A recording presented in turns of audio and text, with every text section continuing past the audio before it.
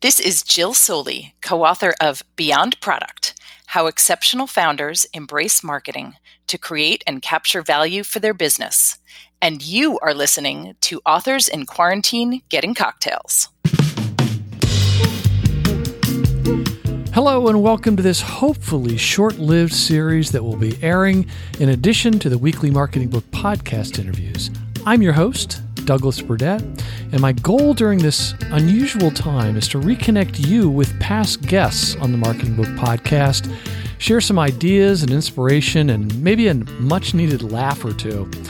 I've interviewed over 200 authors on the show, and my plan is to continue this series until I either run out of authors or quarantine, whichever comes first.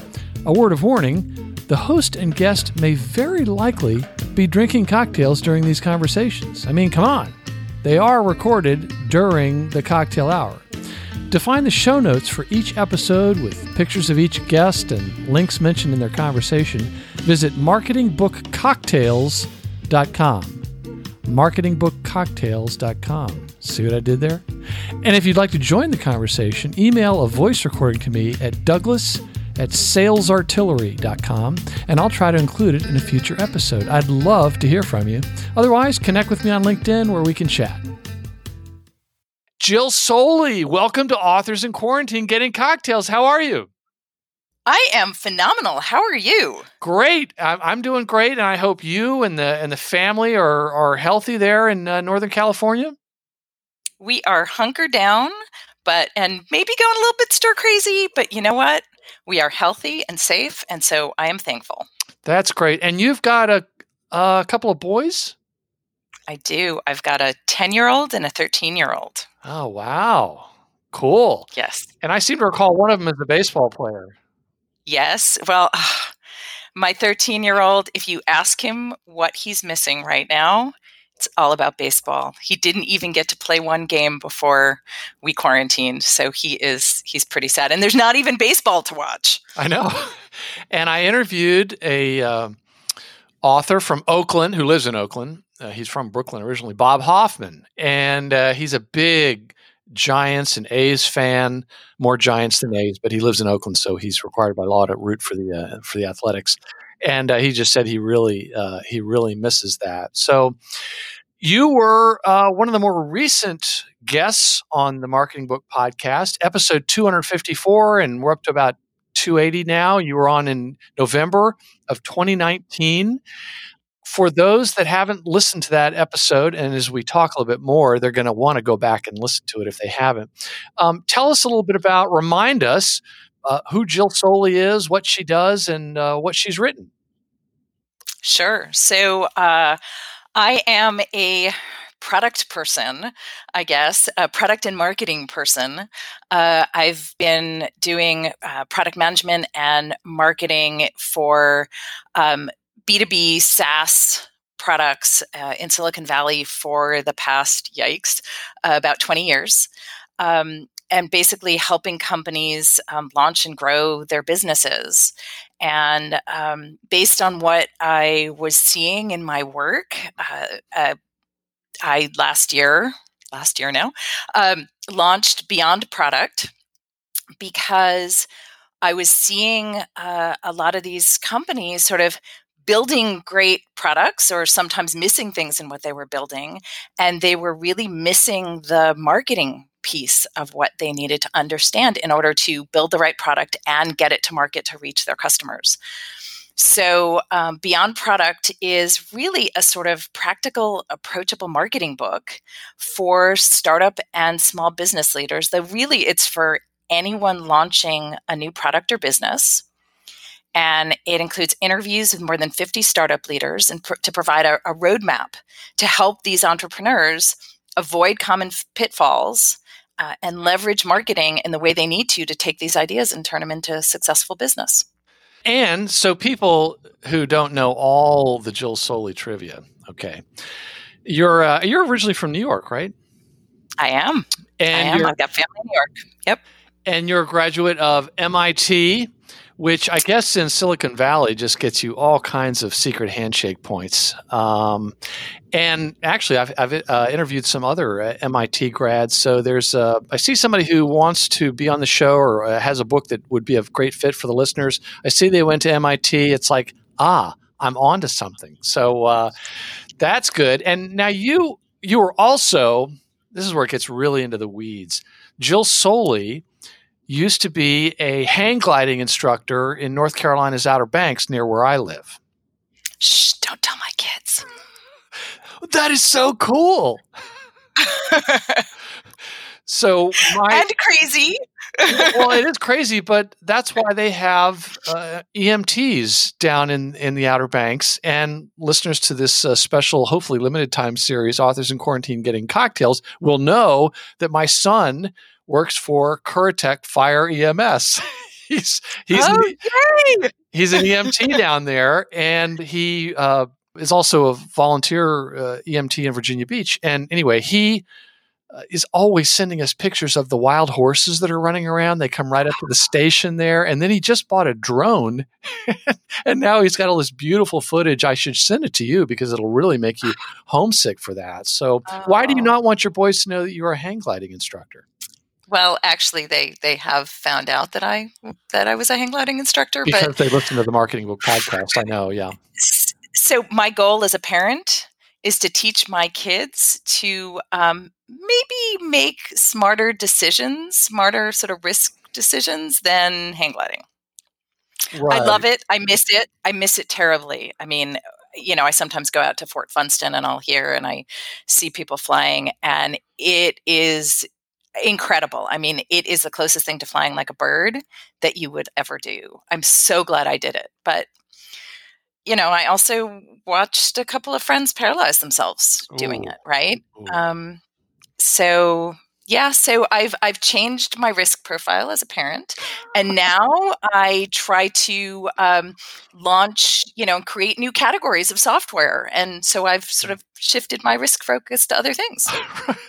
So that was risky, but you went into the SaaS marketing world, and that's really risky. Although there may not be a lot of tissue damage doing that, but now different kind of risk, right? And since we last spoke, I think you've even gone on to another job. Is that right?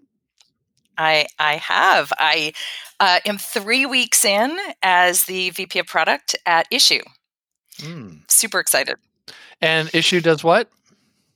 So Issue is really focused around enabling content creators to do more with their content. So if you think about like marketers who do all this work to create content and then they get it out, and then what, right? Like you want to make the most of your content that you create, whether it's a magazine or an ebook or whatever it is. We enable you to create once and then get it out easily in all the different places that you need to get it out. Oh, wow. Well, that's right up my alley. I'll have to check that out. So now you're the only person I know that's gotten a new job during the quarantine.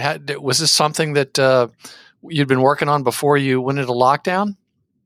Yeah. So out of fairness, yes, we were certainly we had a lot of conversations, and sort of the process started before.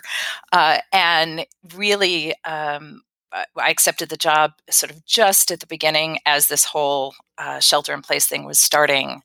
And Issue has been phenomenal about talk about a company with sort of empathy and how they take care of people and so forth.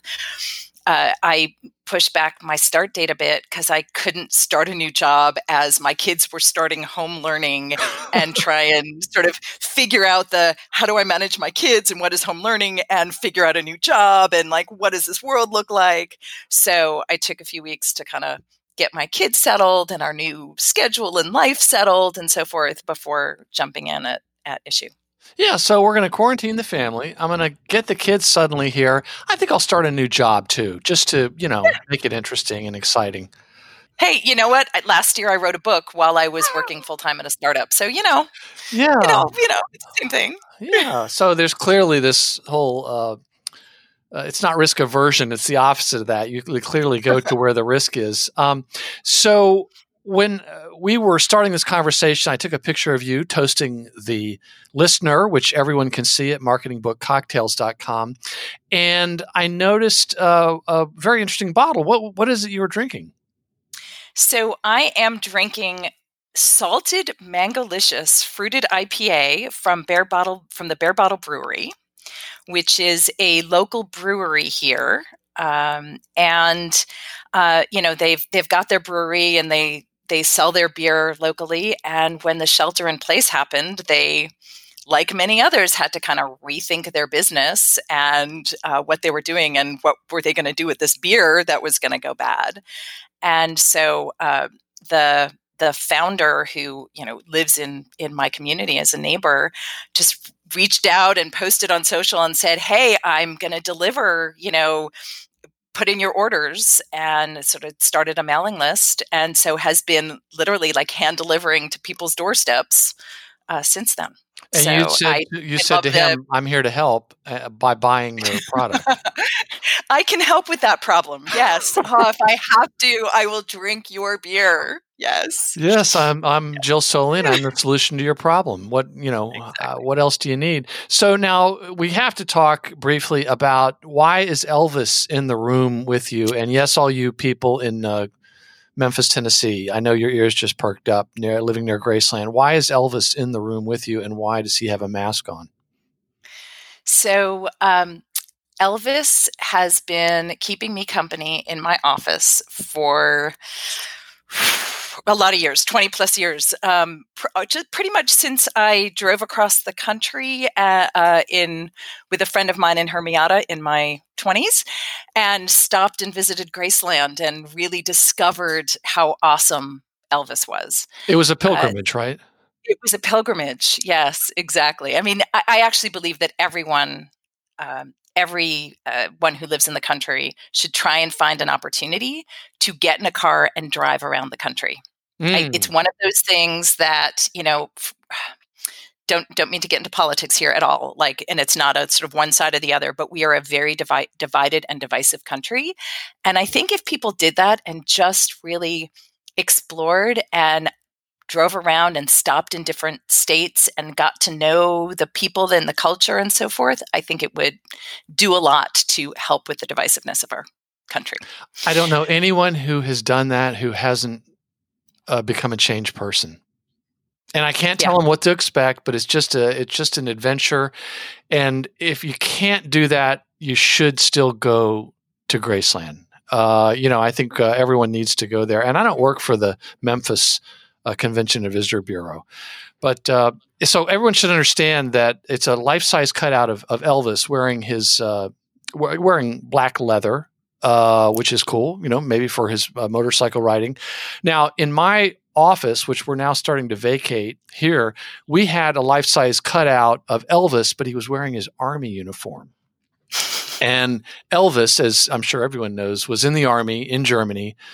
Douglas Burdett was in the Army in Germany. I mean, the similarities are just really uncanny. And you sing like Elvis and dance like him too, right? Well, after a few drinks, here, let me show you. Oh, no, this is an audio-only podcast. No, I can't sing, as my wife will tell you. But speaking of my wife, there's this long-running joke about Elvis in our family. And I don't mean to take up all my Jill Soley time, but I have to tell this quick story because you saw how excited I was when I saw the life-size cutout of Elvis in your office there. So we were living in New York City many years ago where I met her, and I had a friend who worked with me at J. Walter Thompson, and she'd flown to Vegas and got married by an Elvis impersonator. And this was before the Nicolas Cage movie with Sarah Jessica Parker, Honeymoon in Vegas, one of the greatest films in American film history. Yes. And so, I tried to convince my husband to do that with me, and he refused. No way. So, anyway, so we were dating, and somehow, the subject of getting married came up, and so I said, I have this great idea. She did it, and my friend, and wouldn't that be great? We could just go to Vegas and get married. Wouldn't have to deal with our families. It would just be crazy. We could tell our grandkids about it one day. And she, laughed. And anyway, we went off to do whatever we were doing. The next day, she looking a little bit like she'd seen a ghost, she said, "I've thought about what you said about going to Las Vegas, and I think I would like to get married in a church, maybe something where I could wear a wedding dress and maybe my parents could attend." And I thought, oh, okay. So she said, we'll talk about it next year. And I thought, oh, okay, cool. So what I did was to propose marriage to her not long after that was, and we'd had all these jokes about Elvis. So I made a TV commercial where I was working at that ad agency, and I edited it, and I put it at the end of a copy of the movie Viva Las Vegas, which is one of his greatest films, as I'm sure you know. My favorite. My favorite. That's my song when I do karaoke. Get out! We have. Well, what else? What else would I sing? We have that poster framed in our laundry room just to show you the place of honor that Elvis has. So it wasn't me on camera. It was these title cards, and it had "Don't Be Cruel" playing in the background. It was extremely well done. I could have won a Clio for that. Anyway, she watched it, and she said three things. First, she said, yes. So it had the desired effect on the target audience.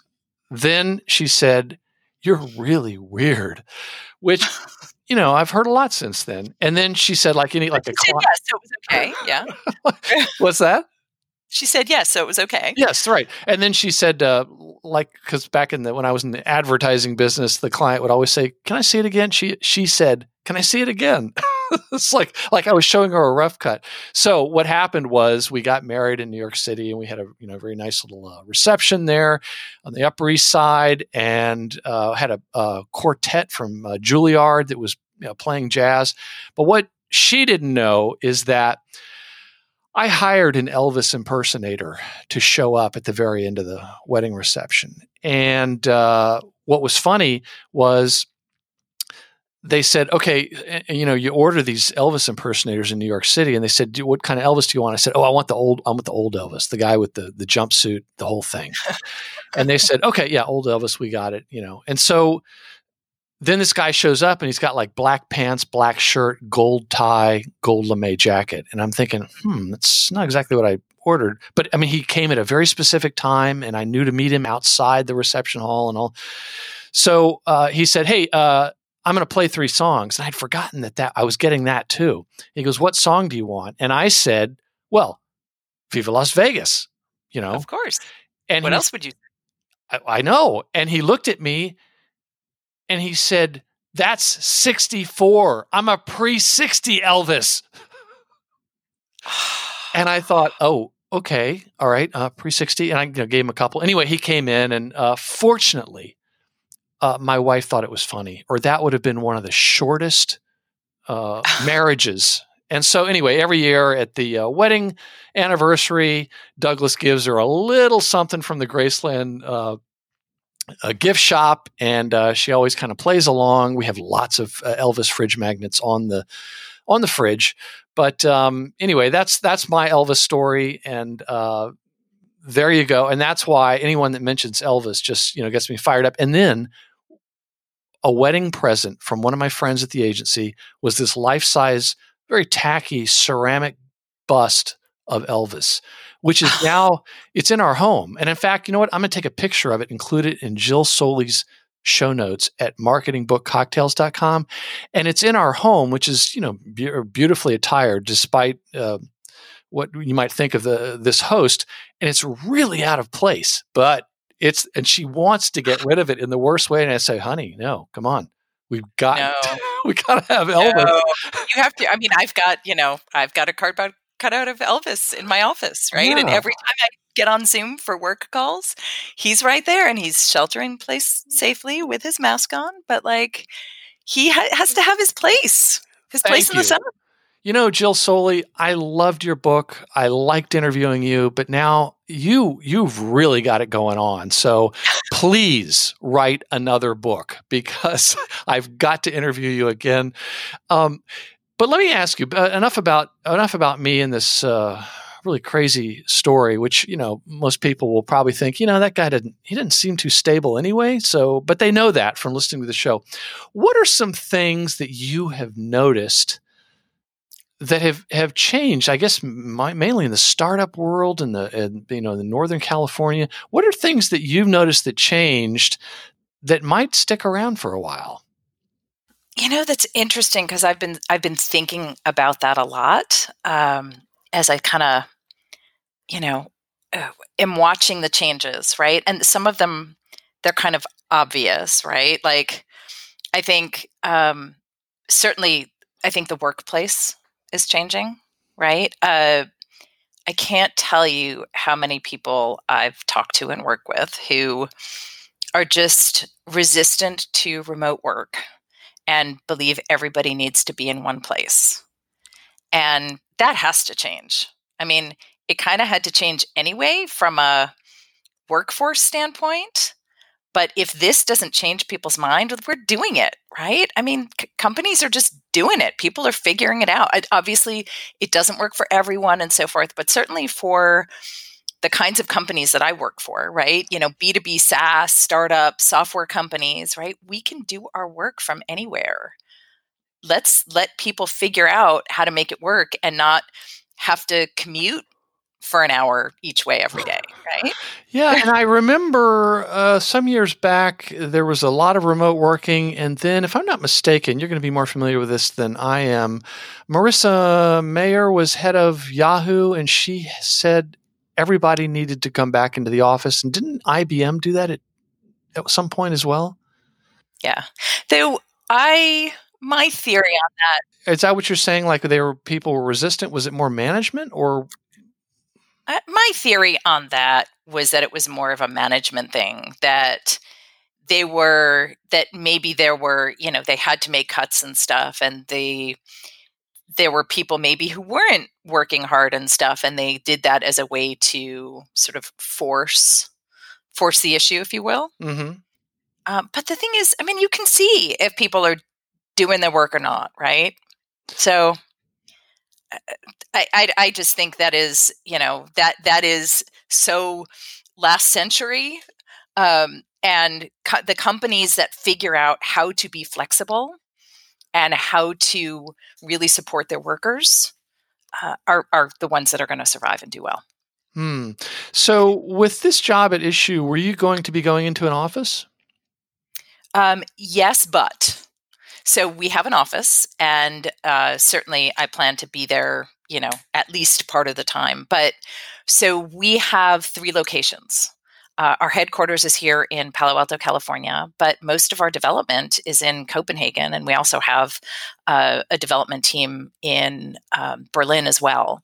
Most of my team and most of the people reporting to me and most of the people I work with are in Copenhagen. So I'm remote from them anyway. So, I actually think this is sort of the best of both worlds, to be able to go into an office when it makes sense to go into an office. And sometimes it's great to be able to work with people in person. But to have the flexibility and not have to go into an office, especially when it's in a different place than most of my coworkers, it just makes sense. Yeah, and I wonder if it's clearer now, like why do we need to do that? It seems like there's a lot of companies that are going to be saying, wait a minute, can we all just have a preliminary meeting on Zoom before we all start buying plane tickets to wherever it is we need to be going? Yeah. And there are times, I mean, right now, so it's really interesting. I've started a new job in this very weird world, right? I'm meeting my coworkers for the first time in their living rooms with their kids jumping on them, right? Like, I'm meeting people in their personal space. I'm meeting their families. It's a really interesting way to, and oh, by the way, on screen. So there's stuff that's really hard about that. Like, in an ideal world, I would have spent my first 2 weeks in Copenhagen and just, having coffee with people and joining meetings and really seeing what's happening and how things get done and spending that time, as opposed to sort of an hour here or there on Zoom.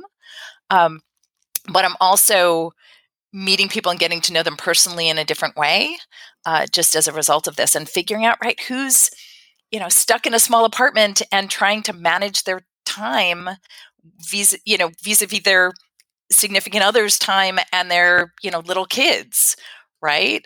Or whatever else they're trying to juggle. Mm-hmm. Uh, which is sort of the all related to the whole sort of workplace shifting, that just that empathy for employees as well as customers. This kind of has to force that, right? I mean, if you are not empathetic and can't really take care of your people in this time and your customers in this time, and I hope that translates to how people do business going forward. Yes, and it seems like whenever you do get to Copenhagen, you'll probably know these people better than you probably would have. And the only other question I have is, have they seen Elvis when they are talking to you on Zoom? Elvis hangs out in my office with me. He's my, he's my office buddy. That's good to hear. That's good to hear. I think that is probably going to help. Have you been getting, as a marketing leader, have you been getting questions or concerns from friends or colleagues about, should we be marketing? What should we do at this time? There seems like there's this great fear of being tone deaf. Yep. Yeah, and there should be. If you're not concerned about it, you should be asking that question, and you should be rethinking. Rethinking a lot of things, right? The world has changed, so you should be questioning: is your business model right? Right? Are you focusing on the right things? And you should be certainly looking at those messages you're sending, or what is the experience with your company, and does it come off as tone deaf?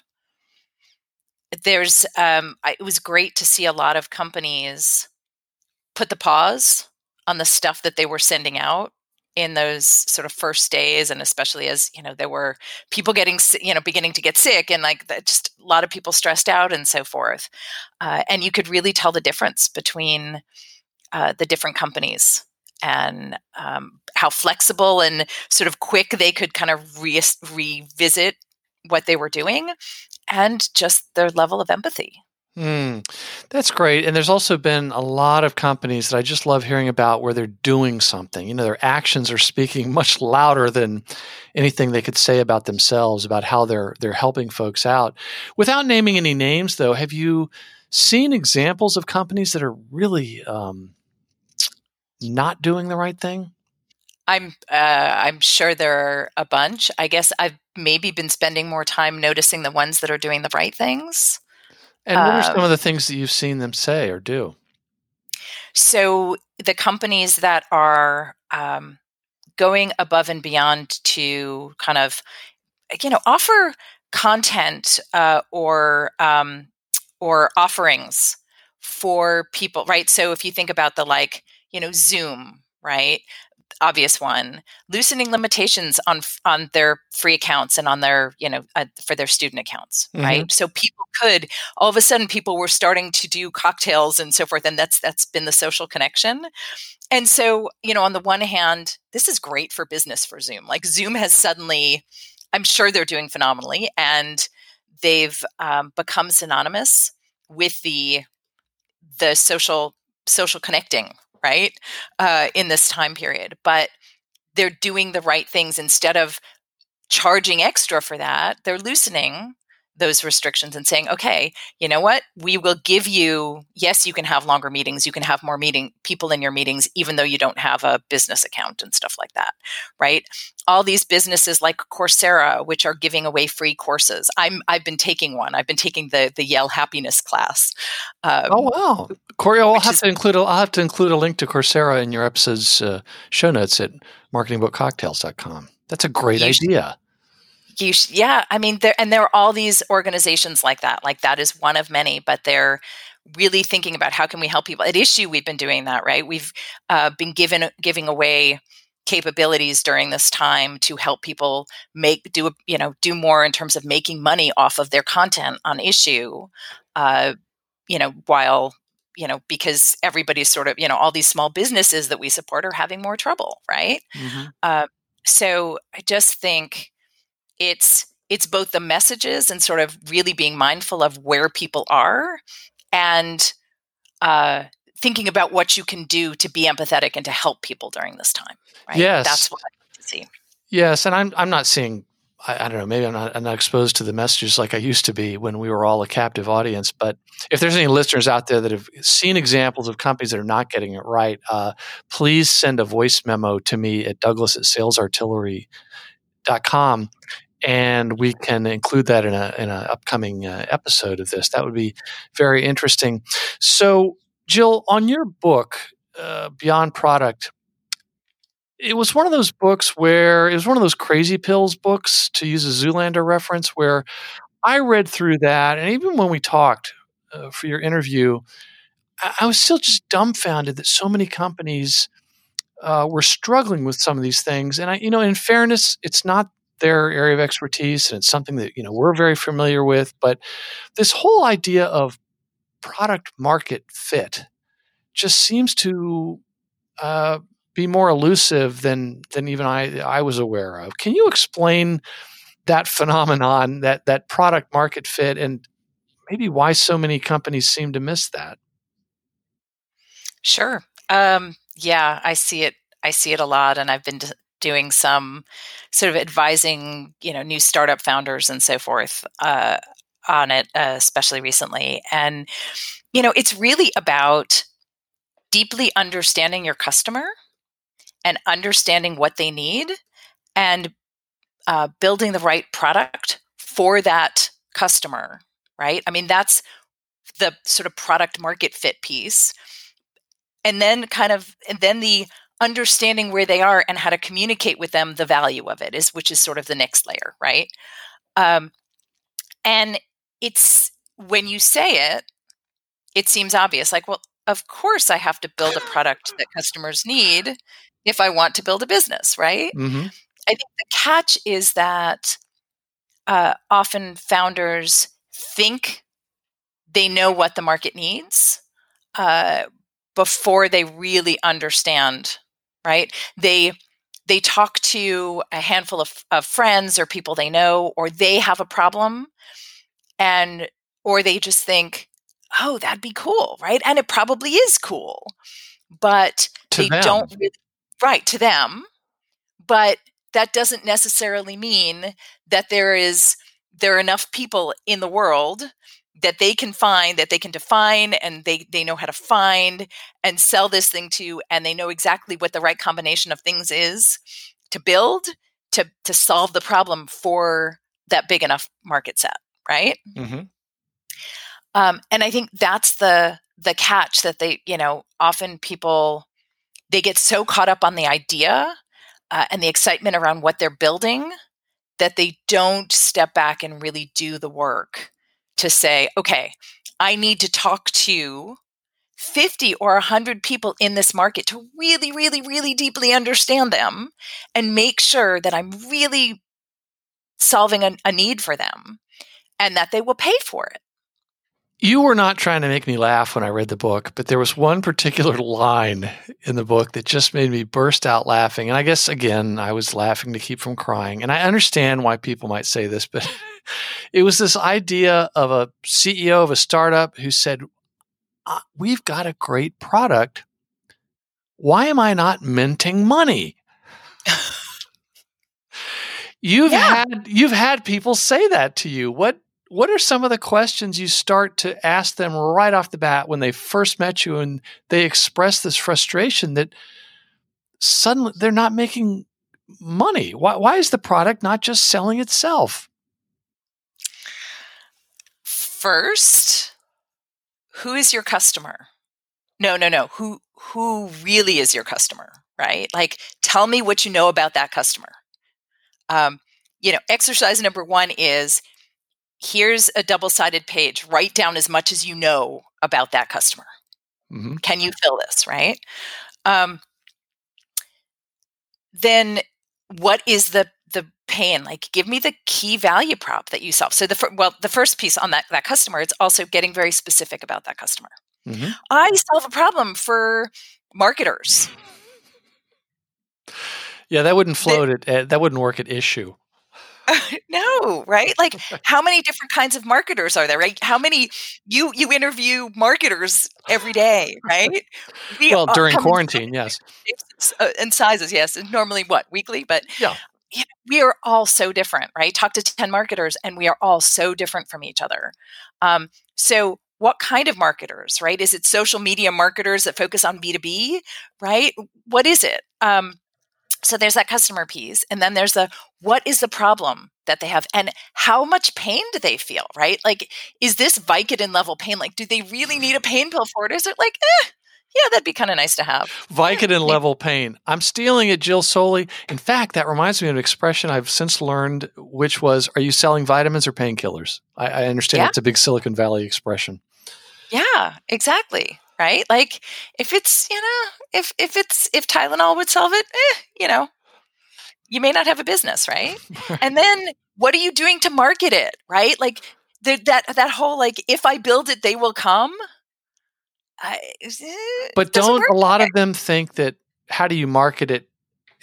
In my experience, a lot of these founders or CEOs or whatever think of marketing as paid promotion, which is just one small part of marketing, which a lot of companies actually don't have to do.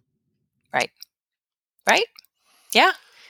And I think that's the key, right? When you really understand your customer and you know where they are, where do they hang out, what do they pay attention to, how do they learn about new products, right? You can, like, as you really understand them, then you can figure out, well, what should I be doing and how do I find that person? And you can focus in, if you are going to do paid, right? You can focus in on that customer instead of losing a ton of money by advertising to other people. Yes, that's interesting you mentioned about the page, because there was a book on the show, I can't remember which one, because Jill Soley, after almost 300 of these books that I've read and an equal number of cocktails, they all kind of blur together. But that's a good thing. That's a good thing. But there was this one exercise I remember learning about, and I apologize to whichever author it was. The exercise you do is you have the piece of paper, two-sided paper, and you say, okay, I want everybody to write down, this is more of an exercise for buyer personas, like how much do we really know about our customers?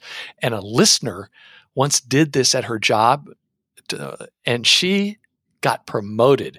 Now, I think she was pretty sharp. I mean, come on, she listens to the Marketing Book Podcast. She's obviously very sharp, but she got promoted after this little stunt. So anyway, okay, so what you do is you write down, okay, now pick out your favorite TV show or whatever and write down everything you know about your favorite character. Okay. So like people in the United States might say The Office, not the British version, but the American version. And let's say somebody really likes the character of Dwight Schrute and they know all about him and they write down everything they know about him, what irritates them, what they like, all that sort of thing.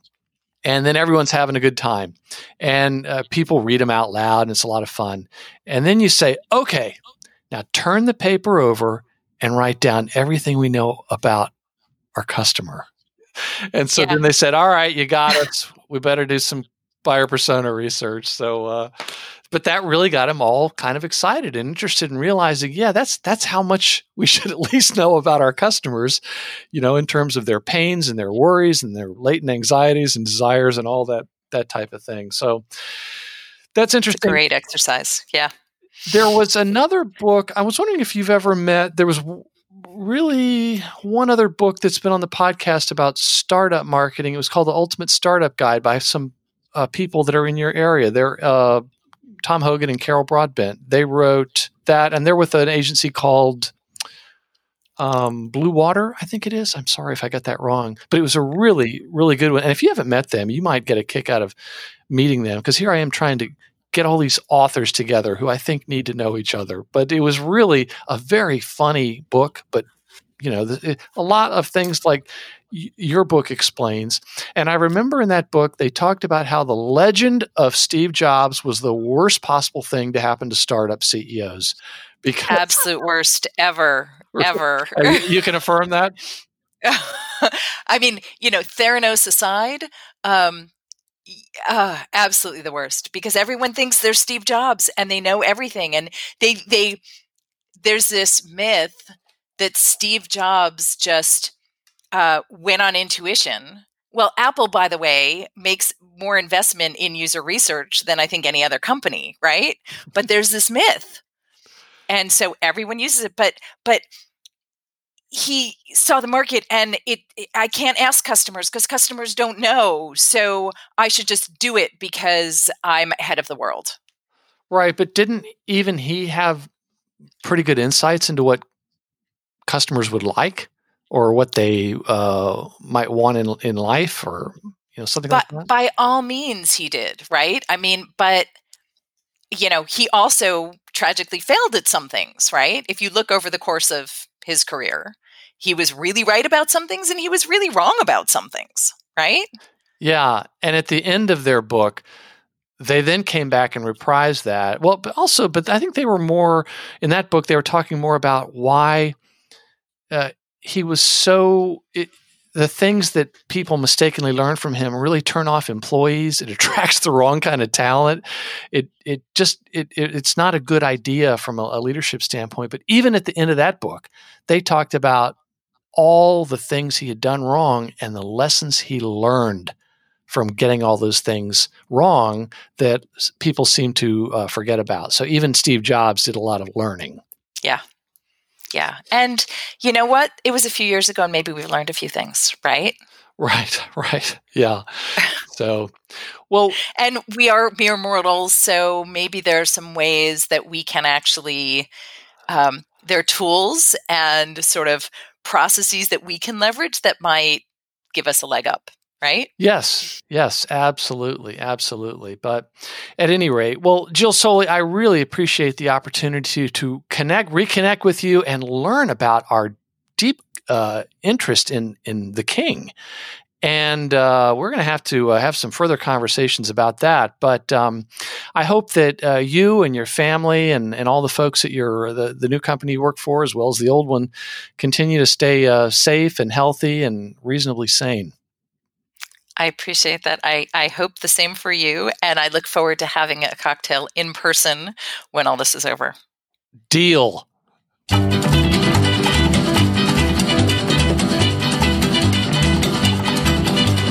Bright light city, gonna set my soul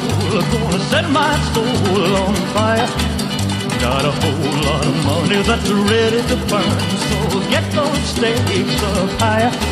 There's 1,000 pretty women waiting out there.